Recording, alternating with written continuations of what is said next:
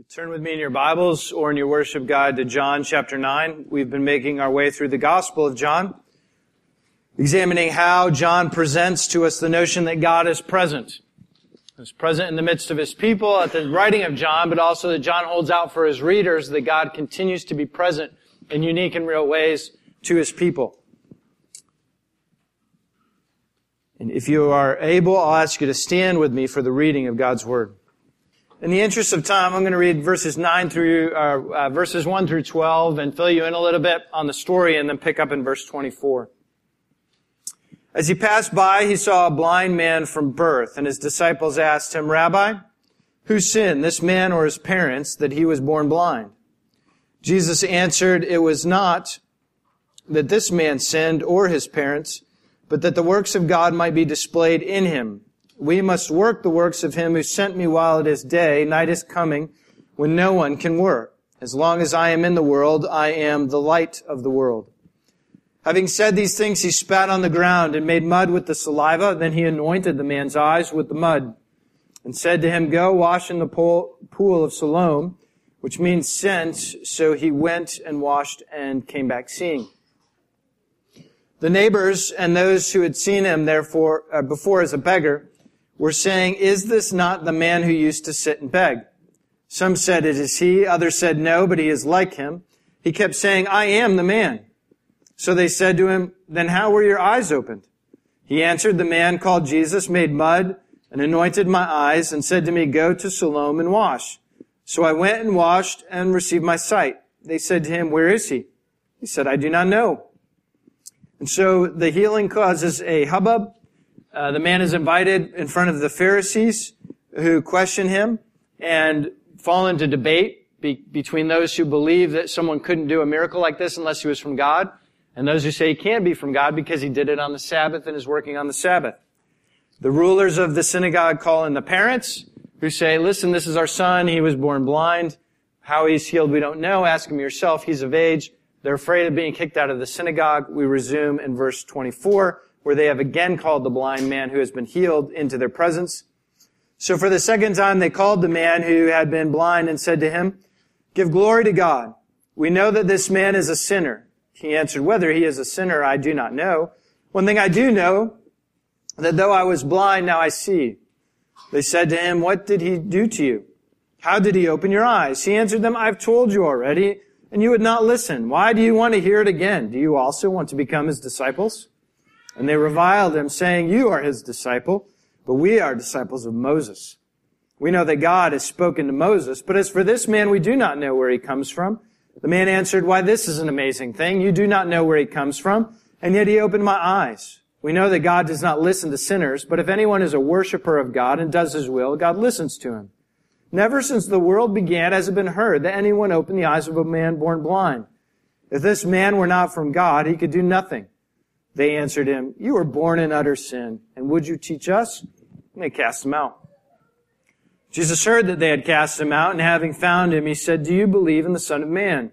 He answered, "And who is he, sir, that I may believe in him?"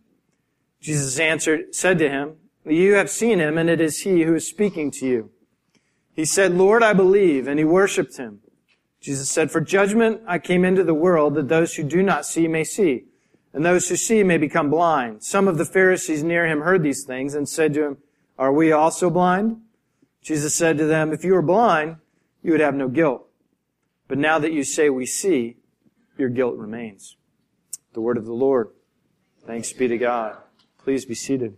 Sometimes we believe that we know exactly what's going on. Sometimes we have things figured out, or think we do, and sometimes we couldn't be more wrong.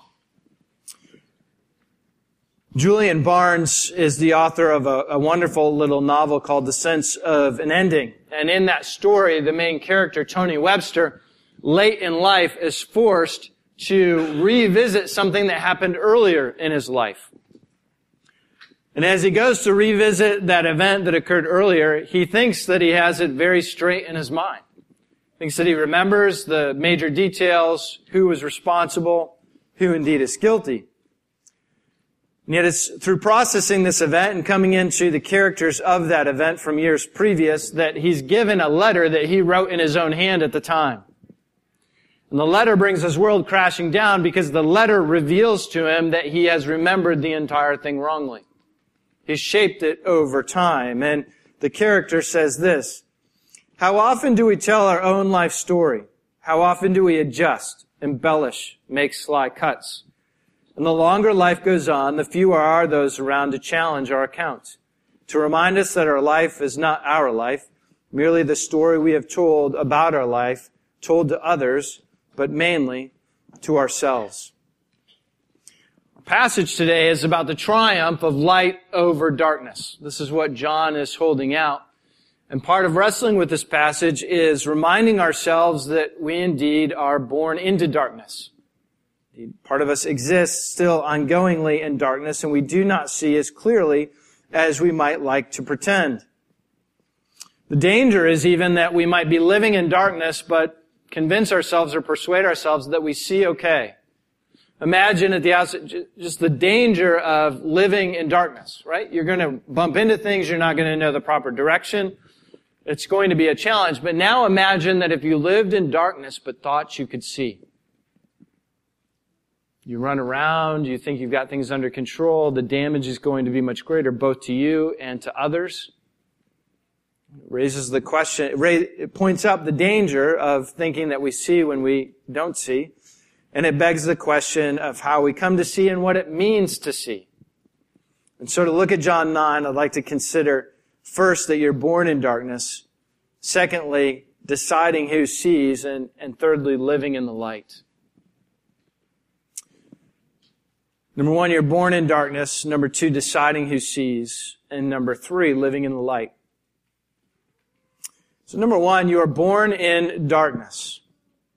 In verse 1, our passage tells us that the man was born blind. He hasn't spent a day of his life that he has seen.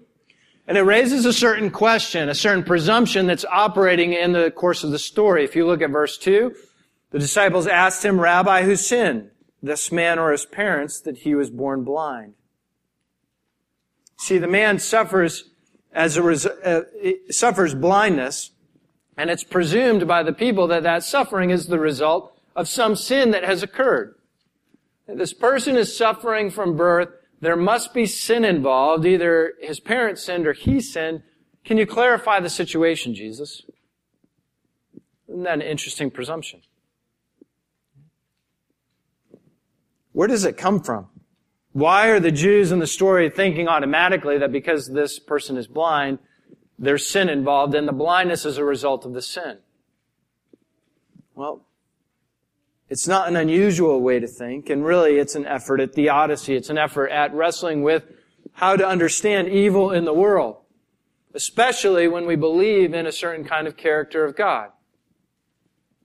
Think for a moment. If I believe that God is good and all-powerful and fair, if I have that presumption, and I come into contact then with something that I can't understand how someone would be born in blindness if God is good and all-powerful and fair, then I must come up with a reason to explain his blindness to preserve what I believe about God. And so, it must be something that has to do with him or his parents, that there's sin involved as a result that results in this blindness.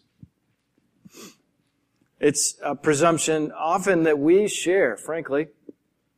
Now, often as something bad in your life happened and you have thought to yourself, I wonder what I've done to experience what's happening in my life. You presume that it's a direct consequence of something that you've done. Or when you see someone else suffering and you think perhaps at some level there's something that they have done. And in fact, that isn't the case at all. And if you think about it for a minute, that theology might work for a little while, seeing, this person's blind. It must be something that they have done or his parents have done. That works okay until you're the one who's blind.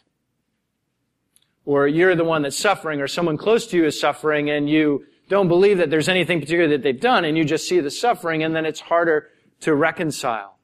Then it becomes reminiscent of the book of Job. It says, Job goes through the entire book saying, I don't deserve this. I haven't done anything that would cause God to act in this way against me. I can't explain it. Even those friends attempt to and say, you must have done something, otherwise all this badness would not befall you. In the end, God says, I am who I am, and I do as I please, and you can all stop asking questions. That's what we see here in a way, where Jesus will go. But first, I want you to see that what has happened is the people who follow God, who call upon Him as their God, have developed a system to help them understand God's actions in the world. Right? And we struggle with seeing suffering in the world and hardship and things. God is loving and good and all-powerful. If this is all true, then how can the suffering be true? We have trouble reconciling that, no doubt.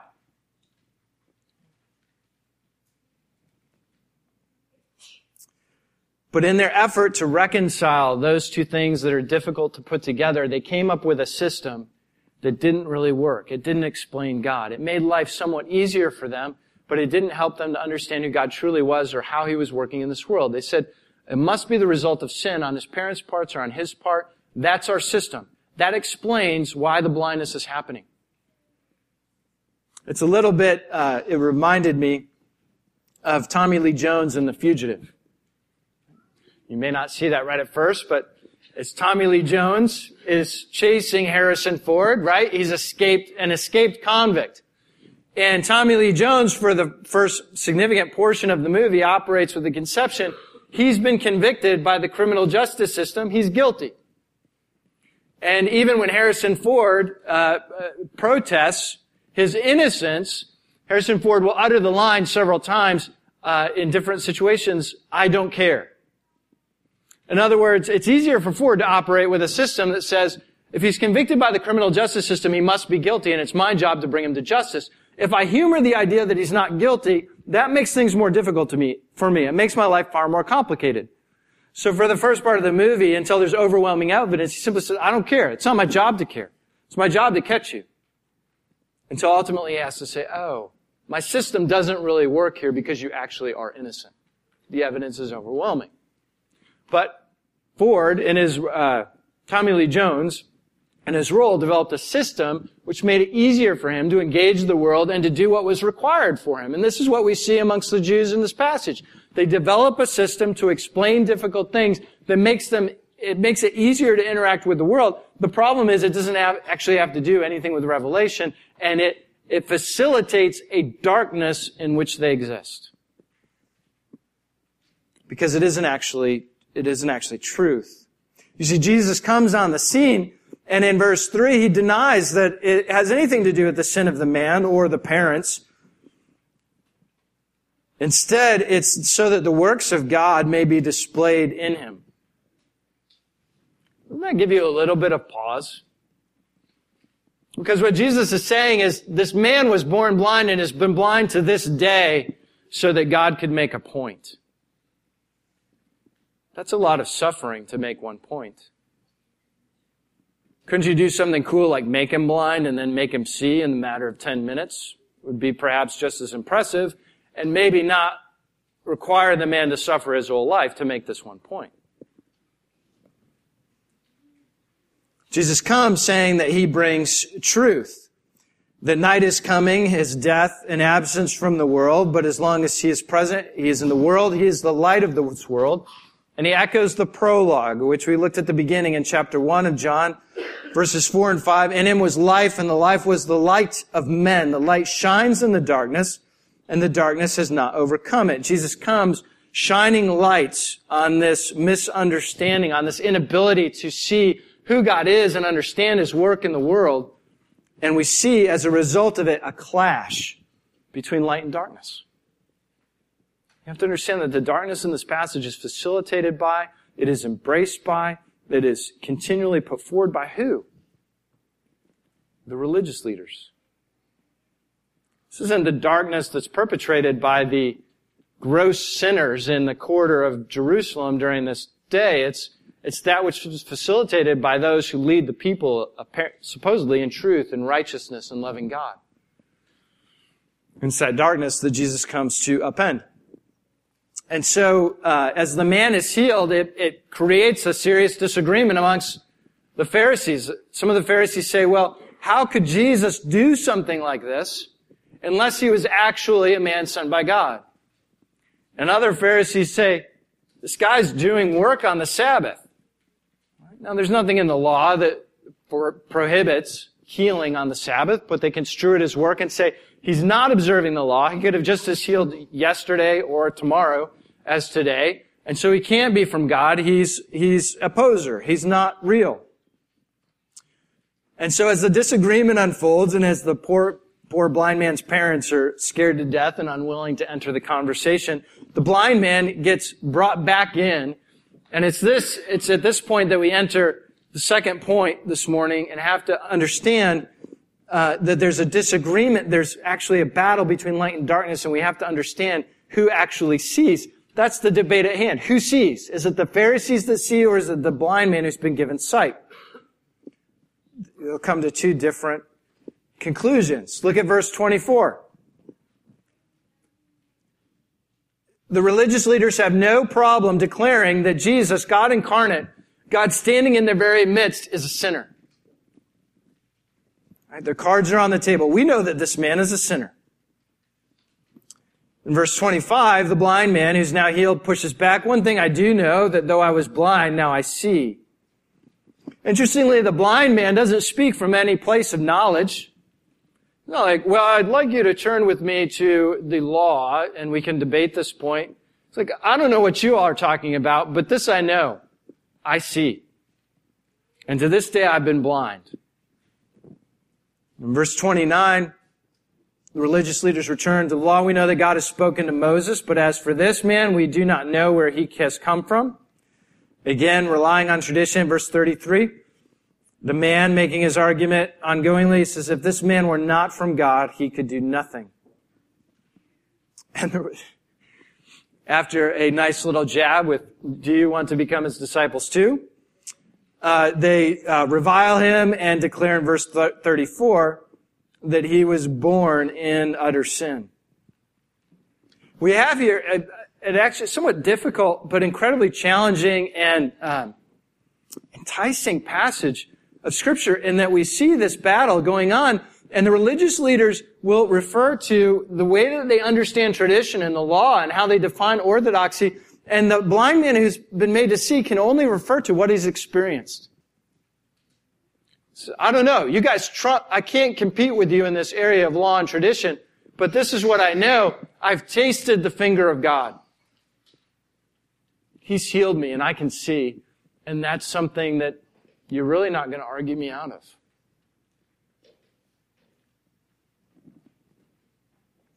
To realize that, again, in this darkness, sometimes our religious tradition, if we're not careful, can be co-opted to facilitate darkness, to not really let us be able to see and embrace the experience of God. And I want to tread somewhat carefully, but sometimes if you've been around the Presbyterian world, we are referred to as the frozen chosen. And sometimes that name is not without due reason. We can be a little frozen and a little chosen. And sometimes in that theology, we celebrate being cerebral. And at expense of that, we are less serious and we pine less for an experience of God. And you see the two coming to heads here, that the religious leaders are utterly confident in their cerebral command of the law of God. They think they've got their answers that lead them to declare Jesus as a sinner. And the man argues from his experience, no, God has met me. He's healed me, and he's not making that declaration, but he's siding with Jesus in the midst of what's going on in this contention. It reminded me, there was a discussion in a classroom once, and just as an example to help us think through some of the implications of how we might engage in this. A professor of theology in seminary was making the point that he strongly believed that women should never be in leadership in the church. He thought this was a clear New Testament teaching and that there doesn't need to be any exceptions because it's revealed to be clear. And it was really a breathtaking moment because a Chinese woman in the class raised her hand. And she said, after the Cultural Revolution in China, there were no men. Should we have waited a generation and lost the dim light that was left of Christianity culturally? Or, as happened, should the women have stepped up and led the church so that the church was actually preserved for today? And, boy, you want to see a professor dance. Right? Having committed so seriously to this, he realized that, maybe there are situations that are difficult to understand in how God works in history and the context of which different places, that this really pat answer doesn't necessarily fit or work and needs to be rethought just in terms of that context. Again, there are ways in which sometimes we build an edifice of tradition, and that tradition is important and helps us to establish what right thinking is, but sometimes that edifice, boy, if we allow it to trump an actual experience of God in ways that would cause us to rely on the tradition more than the experience of God, boy, that puts us in a place that is awkward in John 9.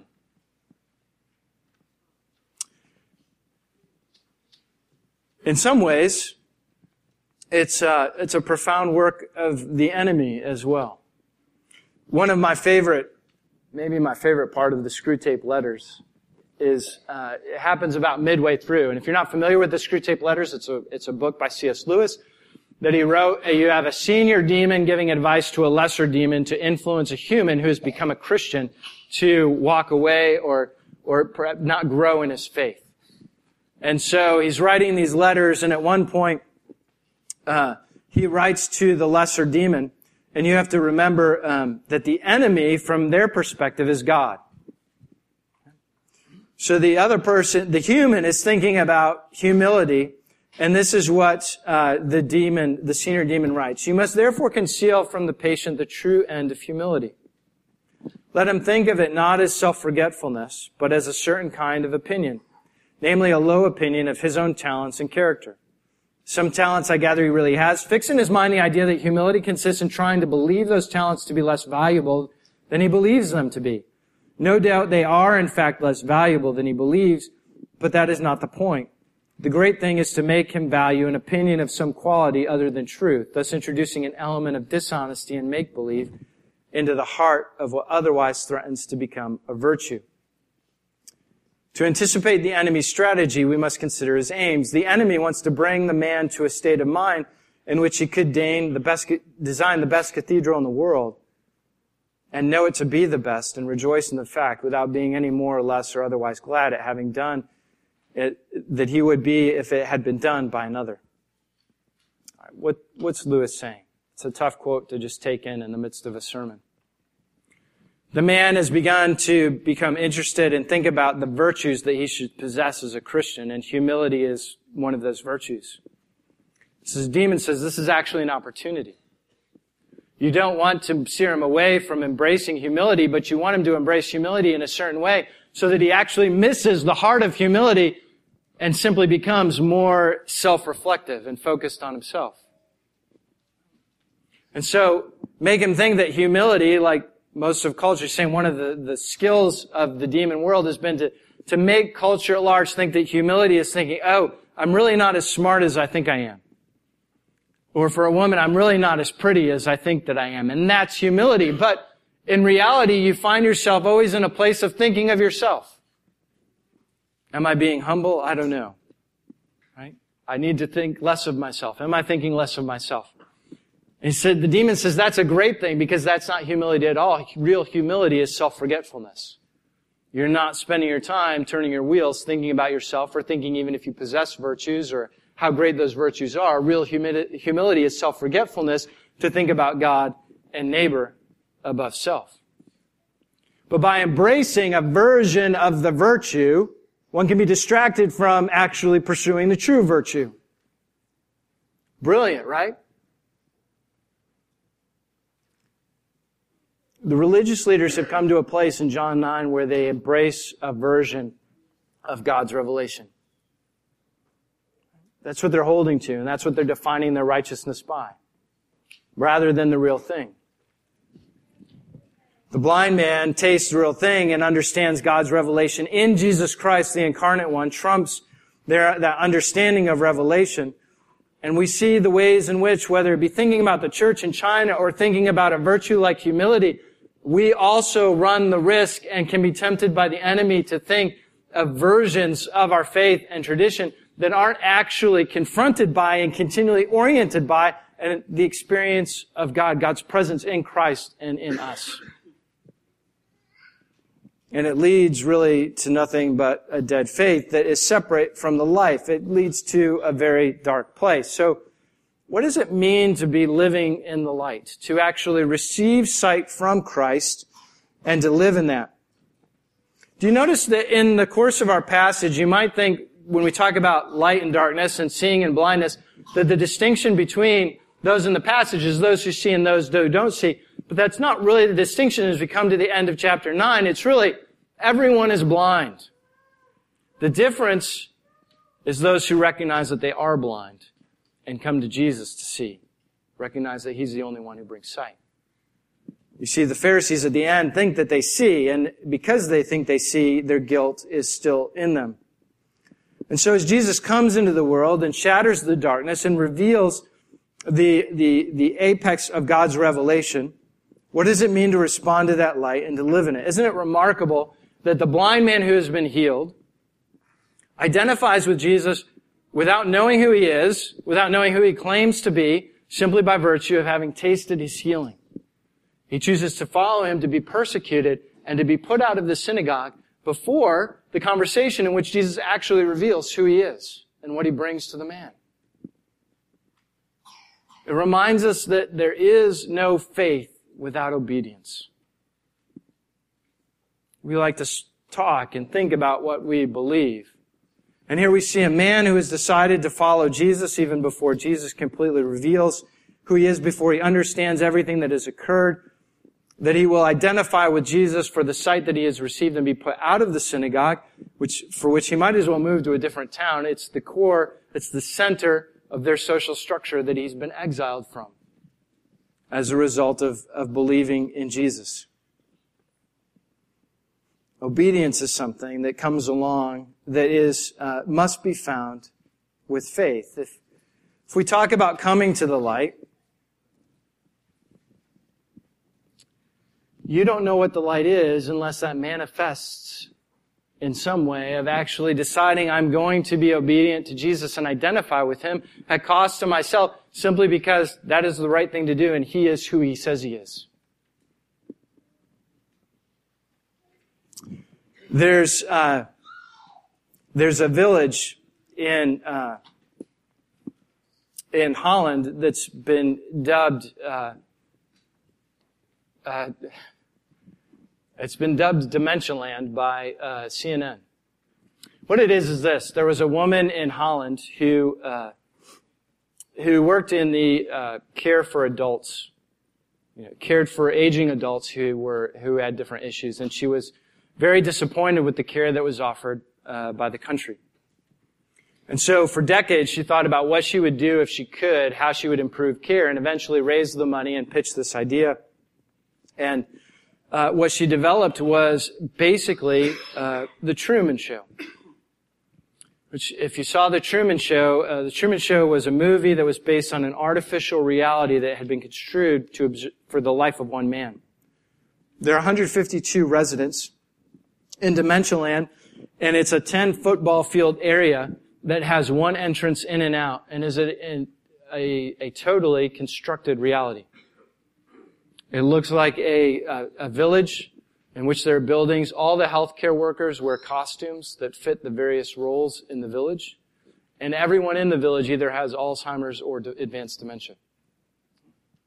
So everyone lives in this utterly artificial reality, not knowing what's going on. And actually, it's a great thing. Every signifier of the quality of care and the quality of health goes up for the people who live in this place.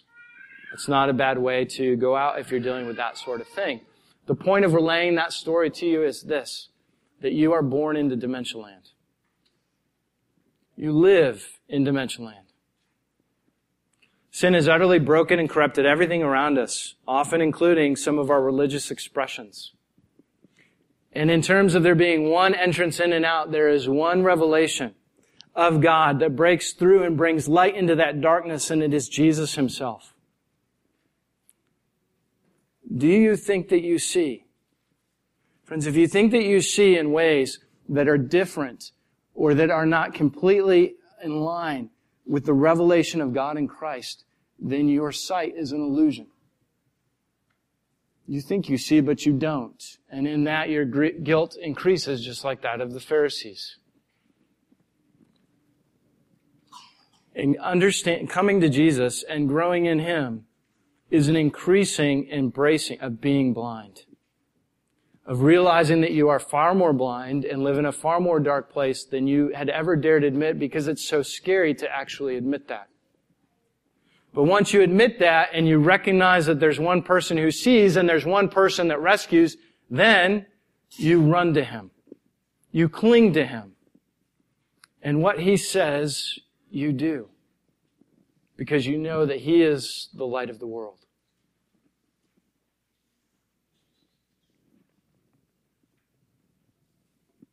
So we come to the table this morning. Do you want to see? Do you want to be liberated and to experience more of Christ and less of darkness? Then run to Him and cling to Him. But in that also say, yes, I will obey and I will follow you despite what that might cost me. Let's pray.